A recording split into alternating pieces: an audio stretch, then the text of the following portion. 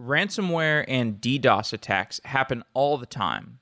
Sometimes they affect large swaths of users. WannaCry ransomware froze the computer systems in hospitals in the UK.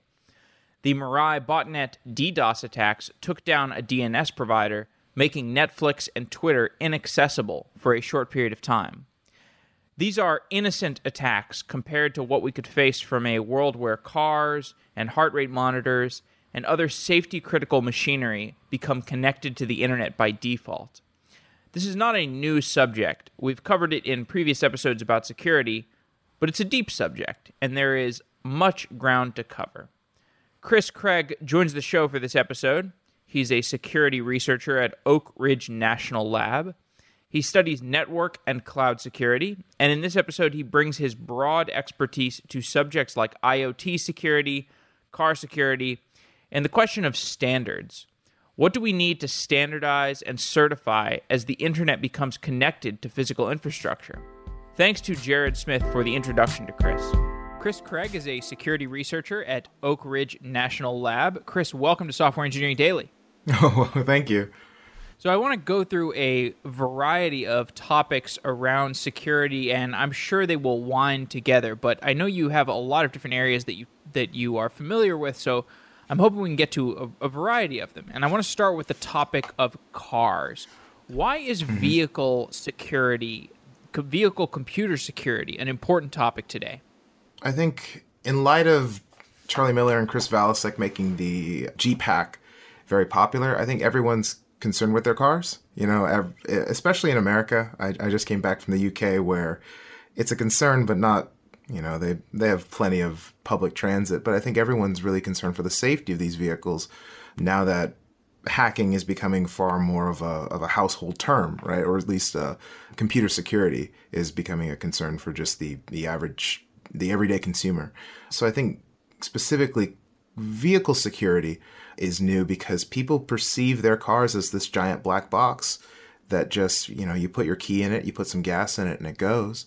But they're kind of unaware of a lot of the technology going on behind the scenes that's been steadily improving and kind of built upon a trust platform that is, I think the best way to say is dwindling, especially as people are beginning to test and kind of prod at various aspects of these kind of really nicely built embedded devices. And they're starting to poke at it and realize that these were built with trust in mind, and that's not entirely the current kind of world now. So, give an overview of the computer systems in a typical car and some of the vulnerabilities that are just on the surface of those computer systems. So I can only really speak, I think you had Craig Smith on, who is the dude. He's the guy, and I respect him greatly. I think I spoke with him actually at a conference. I can only speak to kind of my personal experience, and I come from a penetration testing background, so I can only kind of poke at, or I can only see the things I poke at. So your car is actually fairly noisy, especially when it's going down the road. There are various aspects of it in play, such as your head unit, for example. It can have anything from a USB stick to a CD drive to Bluetooth. And all of these could be feasible attack vectors. In fact, I believe some cars even have their own built-in browsers. And if they actually do have their own, you know, for surfing the web, so you can connect to a wireless hotspot via your, you know, sit in front of a Starbucks, connect to the local Starbucks, and surf the web from your own car and the entertainment unit. But you could also visit a malicious website from your car, and I doubt your car is running an updated version of Firefox or Chrome or some other very robust browser. So these are all kind of more surface level very common attack surfaces, at least to get started. If you really want to get nuanced, there is the OBD2 port, which has kind of reached infamy at this point. At least in the vehicle security realm, because everyone wants a remote attack, but the OBD2 port is surprisingly noisy, and it's a great way to get a lot of control in a car that isn't necessarily designed for it. And I guess I'm not entirely sure if your readers know where the OBD2 port is. You know where you go to typically get your vehicle serviced, or if there's a check engine light, and there's that little kind of socket that's right underneath your steering wheel. Yeah, you can just plug into that and it's screaming information all the time. And people can either use that to inject lights or certain messages, or they can use that to just read certain messages to kind of get a diagnostic of what your car is doing. There's other things like the tire pressure, TPM stuff as well is also another possible attack vector, but those attacks are those attacks are a little advanced. Well, explain some of the nightmare attack vectors. Like, what are the, and how they, in terms of how they would manifest? I know that some of these were illustrated in that Wired article and the video that went along with it. It was quite famous, but maybe you could just describe some of these for people who are unfamiliar, or if there have been some new attack vectors around the idea of a connected car that have arose since this kind of made its way into the mainstream. Okay. So as far as kind of the nightmare scenario is you press your brakes and they don't work, or you turn your steering wheel and it doesn't comply. Those things are, and I want to be careful here because Jeep has made a lot of changes since that video. And you can take one brief look at the stock price around 2005 and you can see all of the new innovations that they've came out with since. So these attack vectors are not as common, or at least the idea of a remote, like a remotely connected car is starting to be something that's kind of dialed back. But that doesn't mean that your car isn't as finely or isn't as well connected internally. So, or that it doesn't want to call out. So two things that I kind of think of that come to mind are then, one nightmare scenario is one thing that we actually tried. You may be familiar with, I don't want to specifically name names, I'm not sure your brand thing, but there are certain insurance companies that are incentivizing safe driving programs, and they can use data mining on your OBD2 port, and they can basically read the CAN messages sent from your car. They can kind of profile your car in a particular way, and using the OBD2 port, because it's sending anything from the degree of your turn to how frequently you brake to when you turn on your lights during the time of day. All of that information can be derived and data mined from your CAN information from your OBD2 port. So they use that to drive safe driving. But if you could, which I think in one attack scenario we actually did try at our lab, you can kind of just fuzz messages, basically sending random garbage to the port. And we are fortunate enough to have a vehicle lab where we can test this aspect while driving. So we actually had the car up at like 40 miles an hour. And then we tried injecting, kind of putting in one of these fake sensors to inject just random CAN messages. And it was a hybrid car. And I think it told itself that the battery was off. And then it started to accelerate wildly. Oh my God. Eventually it shut itself off. So, and that's not even a controlled attack. That's not even something that is, a very targeted payload. And I know Chris and Charlie made it look simple, but they actually spent 3 months reverse engineering aspects of the head unit to make sure that they can inject something from the head unit to the CAN bus. But if you can have direct control, you can just send garbage in and apparently get some interesting results. But as far as modern ones, the ones that make my ears perk up are instances like, where your car has a browser in it. It means that any website you visit has the potential, especially with things like Rowhammer, which is a modern kind of level attack that is a read-only attack, but you can read aspects of your memory and it can change bits. You can kind of pull that out to websites, and now websites can modify aspects of your computer. And so you have websites that can modify aspects of your car kind of remotely. And all this from just viewing a browser inside of your car. So why isn't the browser sandboxed properly? I think it's because that's actually, so you bring about a very good question, which is, I thought all this was sandboxed. Why is my head unit, talking to my car? Why does my head unit know about my brakes? Why are these two directly communicating to one another? Why aren't they walled off? And I think, I can't speak for vehicle manufacturers, of course, but I can tell you what I've seen. And that is that it does not appear to have been a thought. I think engineers from a lot of vehicle manufacturers just wanted to inform you. And the fastest, they wanted to inform you that you're going this speed, that your tire pressure is at this much, and that, you If you want your Bluetooth connected phone to immediately connect to the first phone it sees or the first phone it remembers that looks similarly, these are all features, and they want to provide features and better cars for consumers. And a lot of the times these things are invented without, security in mind, or without proper kind of authorization and stuff like that. So that's why I think a lot of the times there really wasn't a wall present. And it's very difficult to update. I mean, Tesla's a great example of being able to just roll out features and update your car, but not everyone, not a lot of cars are built that way. And so, implementing something like that now is difficult, very difficult. And I think right now the solution is just buy a better car 5 to 10 years later. So what's being done right now to standardize car security? Is anything being done? I think I definitely see an effort towards, at the very least for new vehicles, there seem to be two pushes kind of in my mind. One is kind of walling off everything, separating the head unit from the rest of the CAN bus, making sure that the head unit can't see any of this stuff, which kind of walls off the highest attack vector, right? Like everyone uses your head unit, even the person in the passenger seat, uses your head, like in some way, right? They can fiddle with your radio. So there's been an increased effort as far as like walling that stuff off. But there's also policymakers that are trying to, well, that's more in the realm of safety.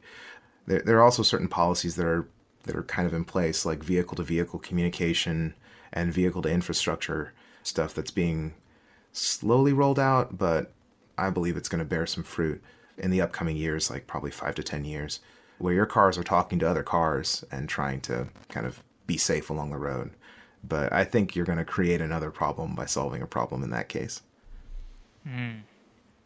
I want to switch the topic to talking a bit about ransomware. We can come back to cars a little bit later. Ransomware is something that I was just not aware of as something that was going to be a big deal until it was a big deal. It is a big deal.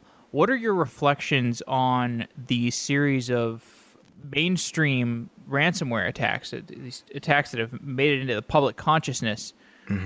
What are your reflections on these that have taken place over the last several months?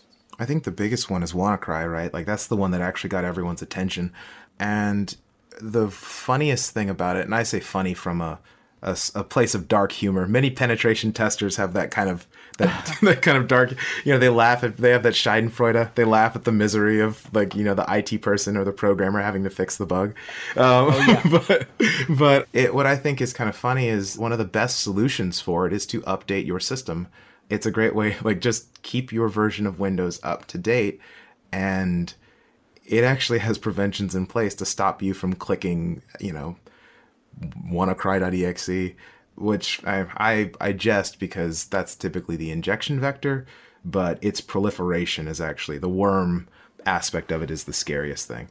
I guess to answer your question directly, it feels like, and the reason I think the most important thing about it is the fact that it's not just grandma clicking a bad email attachment.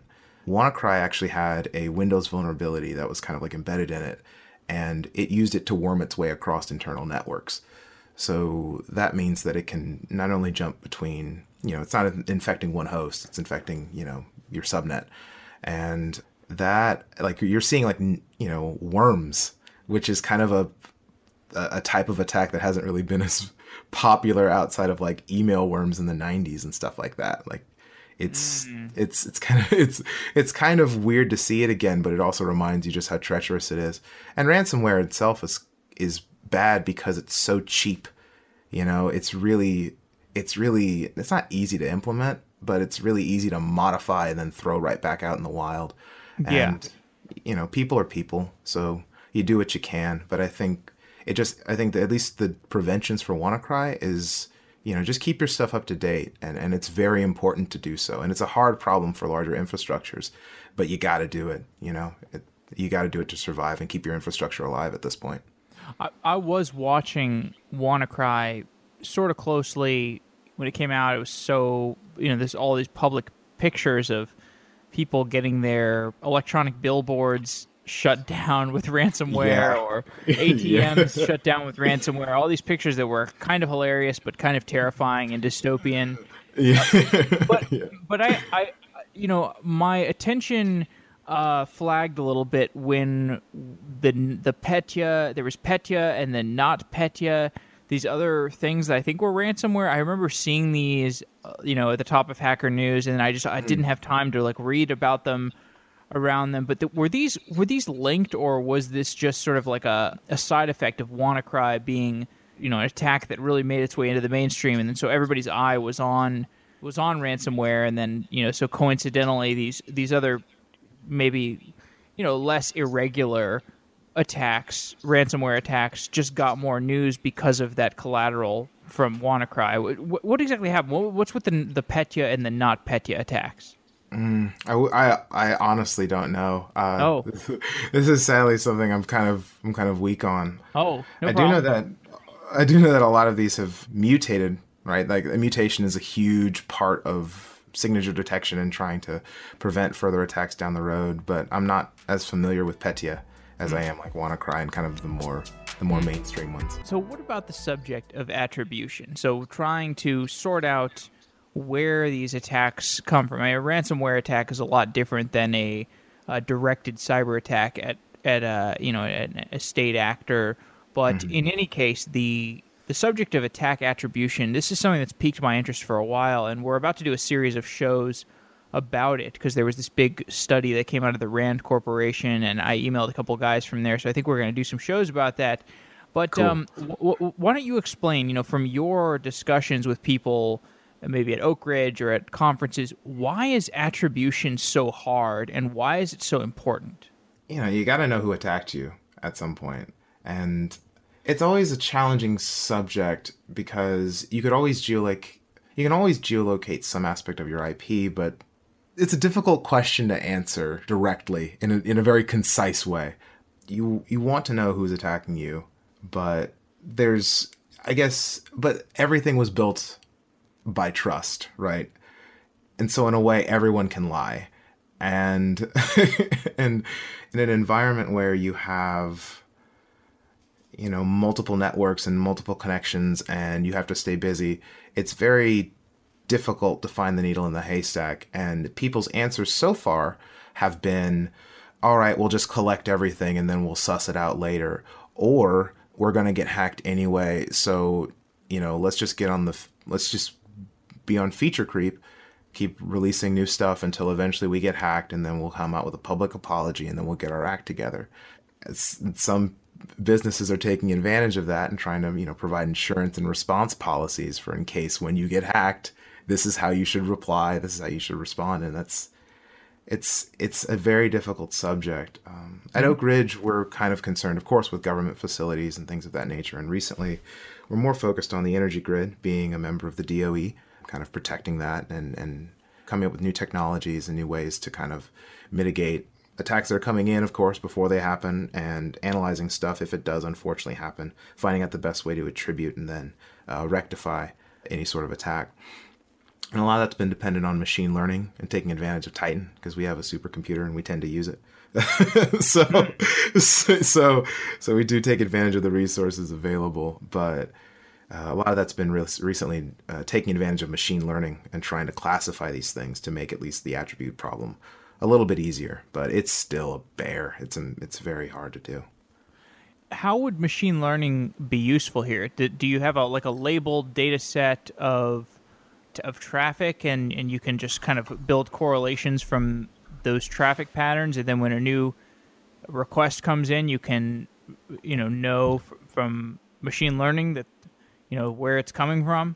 Yeah, it's kind of like signature detection in a way where I've seen this type of binary before. I'm just going to go ahead and clean it up before you cause I don't know that term. What's that term, signature detection? Oh, pardon. I guess antiviruses in the past relied upon signature-based detection. So let's say, I keep bringing up grandma, and I don't mean to poke at grandmothers everywhere that are really keen on cybersecurity.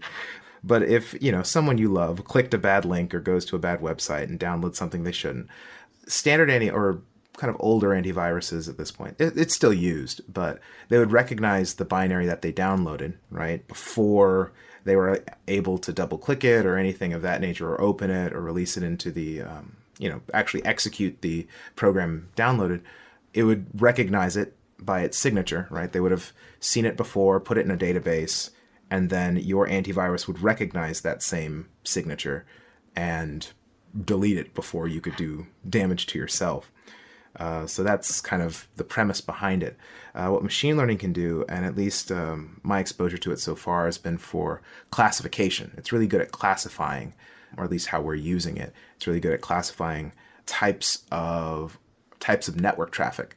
This has been done kind of widely, but we're aiming to use it for kind of novel network traffic and kind of network patterns unique to our environments, because government labs are not really, we are large, but we tend to, our networks are different than a lot of like maybe corporate networks are kind of built.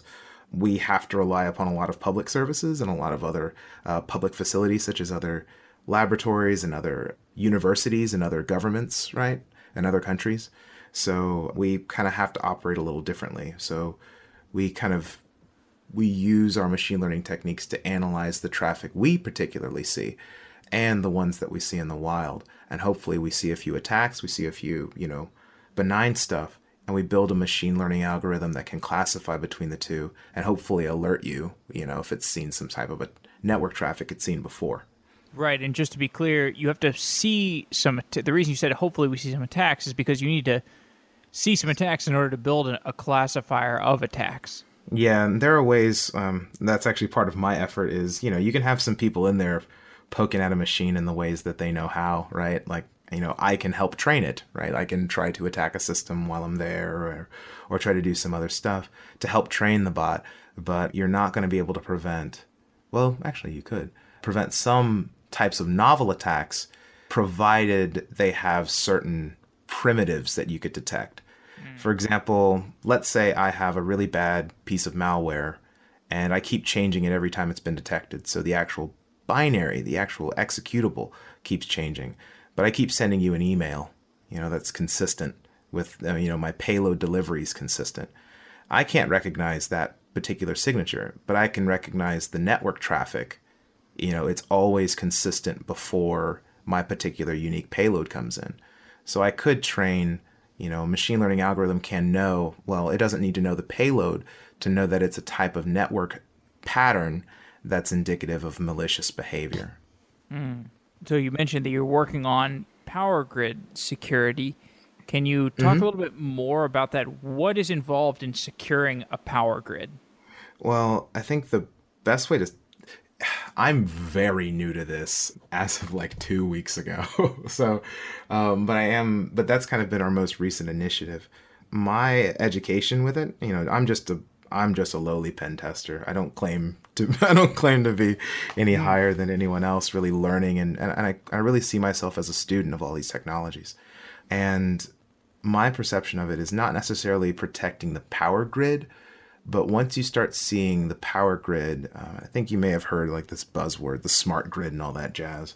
The smart grid, when you really take a look at it, is a sensor network, and it's huge. And when you start to look at it like a network, then, that's old news, right? Like we've been protecting networks since networks have been out. But the power grid specifically has unique problems to it, specifically between trying to load balance power across multiple grids. How do you best distribute power, and how do you best so you can prevent brownouts and things of that nature? How do you secure your sensors? Because you may have rebels or whatnot. I say rebels, but you may have malicious attackers that are hacking their own smart grid sensors to give themselves all the power and to try to brown out an area. Or you could have them try to, in spite of what your base station is saying, say your base station's like, well, you're not at work, you're at home. I've consistently seen that during the hours of 9 to 5 or 9 o'clock a.m. to 5 o'clock p.m., you're not home, so I don't need to be sending every ounce of power I have to keep you furnished, to keep your house fully supplied as if you were going to turn on every single appliance in your house. But you could have people that are just trying to get power for free or to try to abuse it to take advantage of those low power usage times. There's a lot of interesting problems that can occur. You sent me an article that Bruce Schneier wrote called Ransomware and the Internet of Things, and we've talked. Yeah, Bruce. Bruce, for sure. He was on the show early on. We did, I think one of the first 20 or 30 shows we did was with Bruce, and he's great guest, a really interesting guy to talk to. And what he's so good at is synthesizing a lot of different ideas and being able to articulate kind of the gestalt of the learnings that are going on in the security industry at any given time. Yeah. He's kind of like a Brian Krebs. Although Brian Krebs seems like he's almost more of an investigative journalist, and he's not afraid to like get himself in the middle of the action.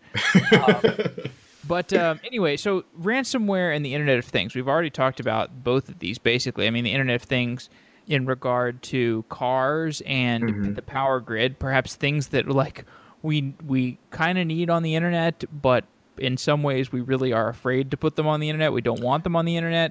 And ransomware, we already touched on this. Why are these two topics related? I think they're related because, well, you have a trusted environment. And I say trusted because you want to really trust the Internet of Things. Like, I think a lot of people, they want to have a digital thermometer or a digital thermostat, They want to be able to change it from home. They want to be able to control their power in case of brownouts, They want to be able, or your power company to say, yeah, you need more power, during brownouts. Or there's definitely a push from both, there's a push from both the commercial side and the public for a lot of these small devices and more fine-grained control and better efficiency amongst these things that we use the IoT for. I kind of catching myself using IoT. I personally am studying sensor networks, and it makes IoT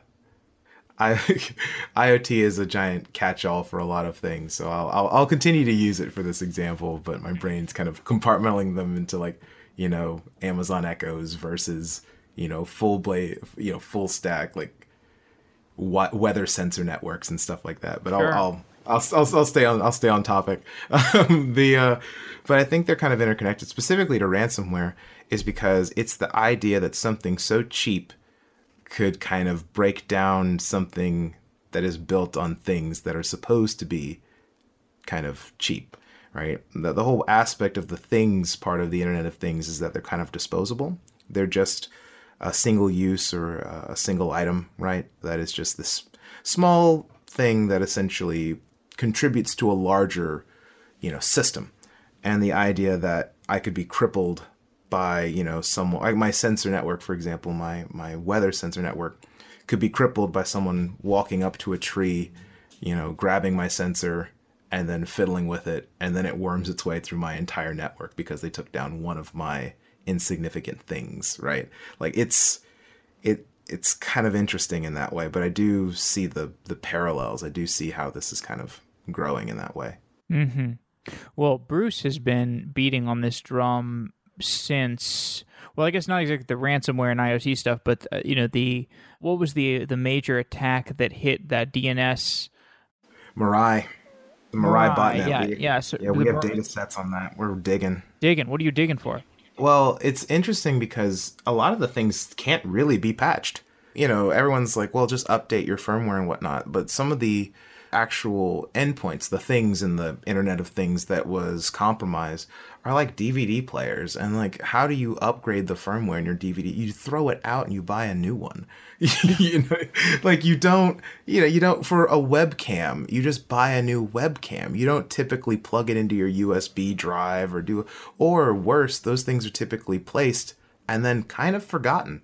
You don't really remember that there's a webcam watching your, for example, let's say you're a college and that there's actually like some weird webcam on campus that was installed for whatever reason. You can't really facilitate all of those nuanced things. And then all of a sudden, it's taking part in this huge DNS hack. And now you're responsible. Like how it's very interesting. I guess I'll say that much. Yeah, it's really interesting. So if I've got my webcam or my DVD player, I guess these things are not set up to take updates to an operating system over the air, basically. Yeah, it's kind of an afterthought. At least if they did think of it, you just hope that it's convenient. Like you really hope that you don't have to sit up there and have to download their proprietary software to specifically speak over USB or heaven forbid some sort of converter to plug into their micro USB port and then have to reflash the firmware of your $10 Chinese webcam because you just wanted to watch your front door when you're away, right? Like you have all this work, and people don't want to be sysadmins. Sysadmins barely want to be sysadmins. So they want to be DevOps. They want to be DevOps. They want to go nuts. Yeah, but like just to clarify for people who don't know about this attack, the Mirai botnet attack was basically there was a large company in China that made cameras that went on all kinds of products I think on webcams and I guess security cameras, and I don't know what name your kind of camera, the kind of camera that sits in a stuffed animal if you have a stuffed animal that has a camera in it, and these were all vulnerable to basically they had the same login, so you could log into them remotely using they had a standard username and password. Yep. And Mirai botnet found that out and logged into all of them and then launched DDoS attacks. And, Schneier's point around that time and in this article about ransomware and IoT is that the current model of Microsoft and Apple and other big corporations being able to protect us will fail in the Internet of Things. And I think part of that is because these companies, the giant companies, are no longer the only ones who can mass produce hardware and put that hardware in consumer products and put it in important places. I mean, what are the other reasons that this new wave of Internet of Things is different and requires a different approach? I think, one of the most interesting aspects of it, and I know I keep harping on this because I really think it's kind of the core problem. It's not necessarily that I think there's a lot of players at stake. I think having a lot of players at stake, I mean, you can say what you want about the free market, but having a lot of players and, kind of influencing the web and influencing the Internet of Things is kind of just how kind of companies battle that out. It's how new fields are kind of, waged over, like computing in the early 90s to mid 90s, right? And in some cases still now with Google. And I don't think it's so much the players as it is the problem of a small embedded group that doesn't necessarily have, they're just the lowest bidder, or they're just the lowest provider, right? They're the cheapest product, somehow influencing a lot of other businesses and a lot of other companies, and their reputation isn't as widely known, and their updating platform isn't as robust. I think a lot of this comes down to the fact that, sure, I can have 10 little webcams at my house and set up my own personal reenactment of Big Brother with myself and my dog. But I think that the biggest problem with this is the fact that I have to update all these, and that's not necessarily done in a very good or secure way.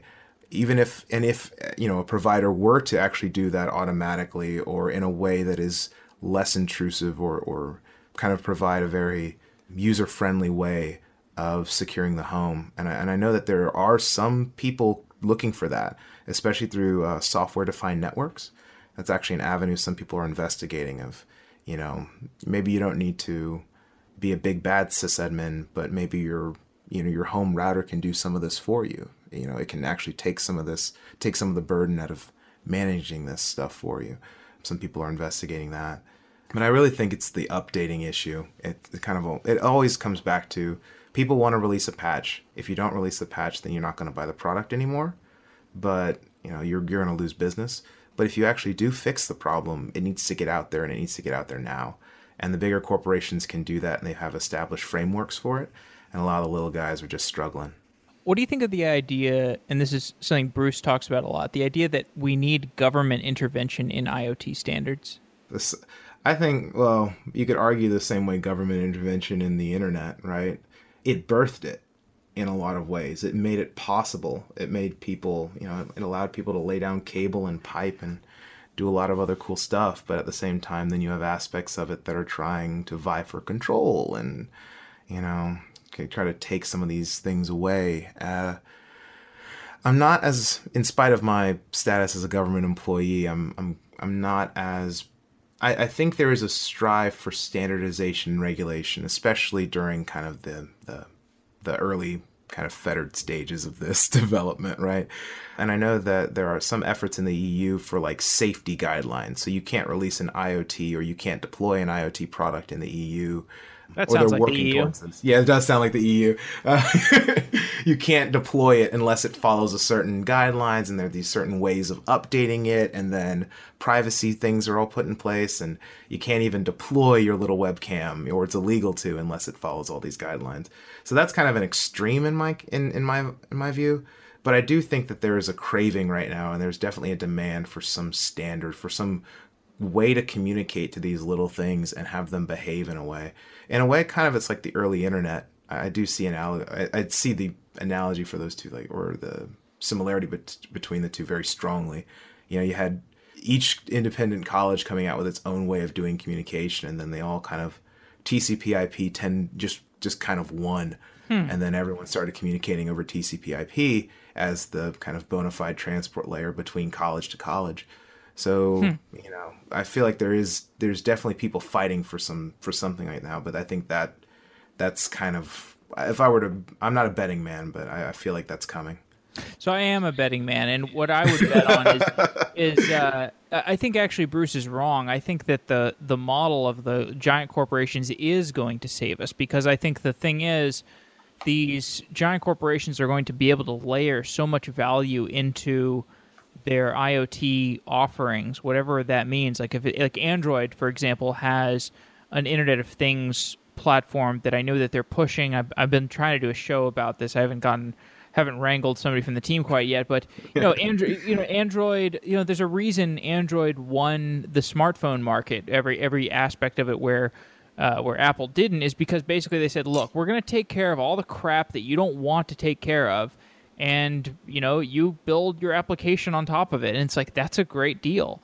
And maybe the Amazon platform will be, okay, you get a voice assistant on top of it. Well, I guess I think that is Android. I think the Amazon Echo runs a version of Android, if I remember. But so I think like that's the direction. I mean, I'm editorializing here basically, but I mean that makes sense to me. And like, by the way, like if you're the company who whatever that stupid camera company was, the Mirai botnet company that had all the same default username and password, if you're that company, it's not like you want this kind of crap to happen. Like, you would love to opt in for, I'll use the Android Things platform instead of some random Linux distribution, because I'm going to get all these additional things from an Android platform.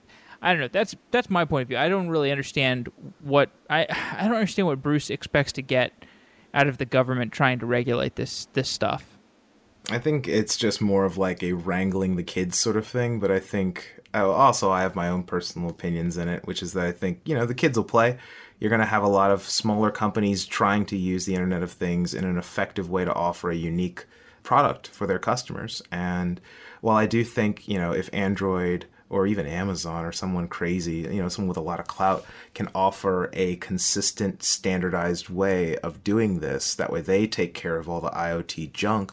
But as long as you build, your web cameras with these particular specifications, you can deploy our software in there and we'll take care of the nonsense for you. I still think it's kind of pushing towards some sort of standard, whether or not that's proprietary or if it's open is up for the mad grab. But I think the companies are going to fight that out. So you also referred me to this paper on this very topic, the standardization and certification of the Internet of Things. And this was a good article. I'll put it in the show notes. It was kind of an overview of like attempts and discussions of standard is of like this very topic. And the authors, to motivate this discussion, the authors describe a coming collision between two worlds, and this is sort of like similar alarm bells to what Bruce Schneier was ringing, but they describe this collision between two worlds, this world of patched software like an operating system, like your Mac OS X, it updates overnight and it just gets patched and that's totally fine. But then there's this other world that's the stable world of safety critical machinery, like a heart rate monitor. I'm sure you probably see this kind of stuff in the power grid space as well. Yeah. Why are these two worlds colliding? It's a very interesting question. Like, why are they colliding? Why are they at odds with each other in this way? I mean, I'm a little stumped by it, honestly. I feel like, and the reason it confuses me isn't necessarily that I don't see that there is contention, but that it hasn't kind of that a hybrid hasn't kind of been met, right? Like that you have certain critical infrastructures that are completely unspoken for, but then you build a bigger, better network of patched software and all this other jazz on top of it. I guess the little sysadmin and kind of the sysadmin inside of me wants to marry the two, right? Like they don't need to fight. Yeah. So I agree with you. And I know you do some hobbyist stuff with drones, and I don't know how much you've looked into drones.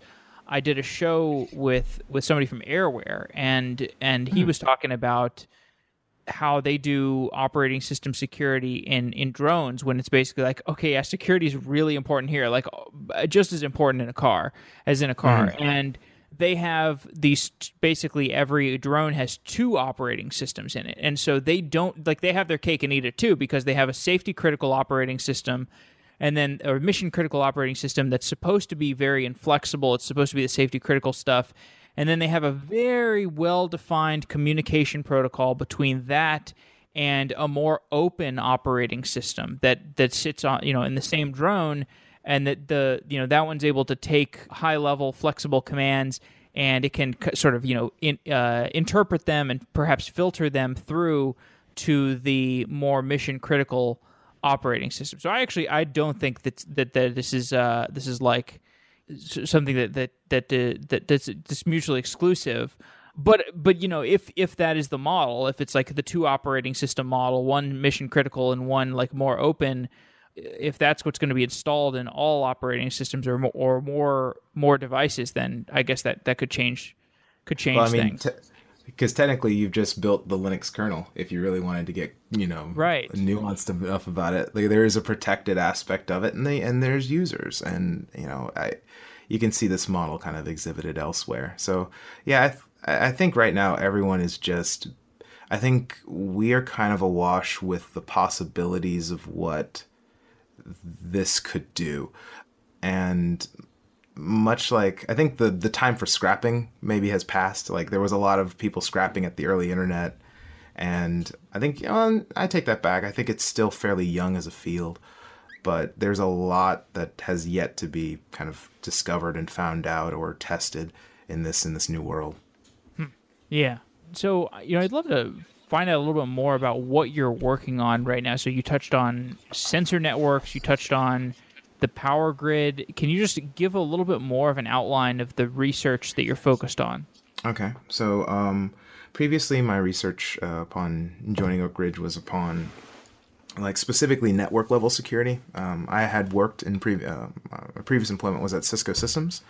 And so networking's kind of, you just do it. You just end up learning it at a routing company, So I was poking away at network systems, and at this point, Oak Ridge is a weird place. It is a national lab, but because I'm kind of ranked as an engineer, I get kind of thrown on projects nilly-willy, whatever's kind of available. So I've been working on specifically the vehicle security aspect stuff, which is kind of what I spoke about at my B-Sides talk. Vehicle-to-vehicle security, when that protocol's rolled out, what are its impacts. My new kind of interesting thing, which led me to drones, actually, which is software-defined radio. People think radio's kind of dead, but then you end up looking at, your all of the stuff that's wireless in your house, and then you'll suddenly realize that you are you are very wrong. So software-defined radios and poking at that stuff. What in my house uses radio? Like what in somebody's house? Well, you got to think about specifically. You have the 802, right? You have the the two amateur bands, right? Which I think is at 2.4 gigahertz and 5.8 gigahertz are kind of the amateur bands, and in that you actually have wireless traffic. Bluetooth also operates in that. You have, standard radio. If you're talking about if I just set up a radio going inside my house, what will I see? You'll see those two bands typically. You'll see FM, AM radio. If you have, it's free to listen, but some channels are protected. But it's free to listen, but it's you need that ham license before you start transmitting stuff. But there's actually a surprising amount going on in this in the software-defined radio field. So I'm just getting my toes wet in it. But the thing that got me it got me into drones, and specifically drone racing, which is my current kind of hobby, because I was fiddling around, and it uses both 2.4 and 5.8 or is it 5.4? I need to figure that out, to kind of navigate in order for you to see through the goggles as you're flying and to transmit, give your inputs, send your transmitter, and actually fly it around. And people were talking about how you could hack it and how you could take advantage of more drones that are based on cinematography. So they don't really have, they're not as, they're very robust. And so you can actually take advantage of aspects in that. And it got me into the racing field. But as far as right now, I'm still finishing my thesis, and I'm trying to focus it on wireless sensor networks. So it's throwing a bunch of networks across maybe a desert or a rainforest, and they collect information or disseminate information and report back to a base station. How do those things interact?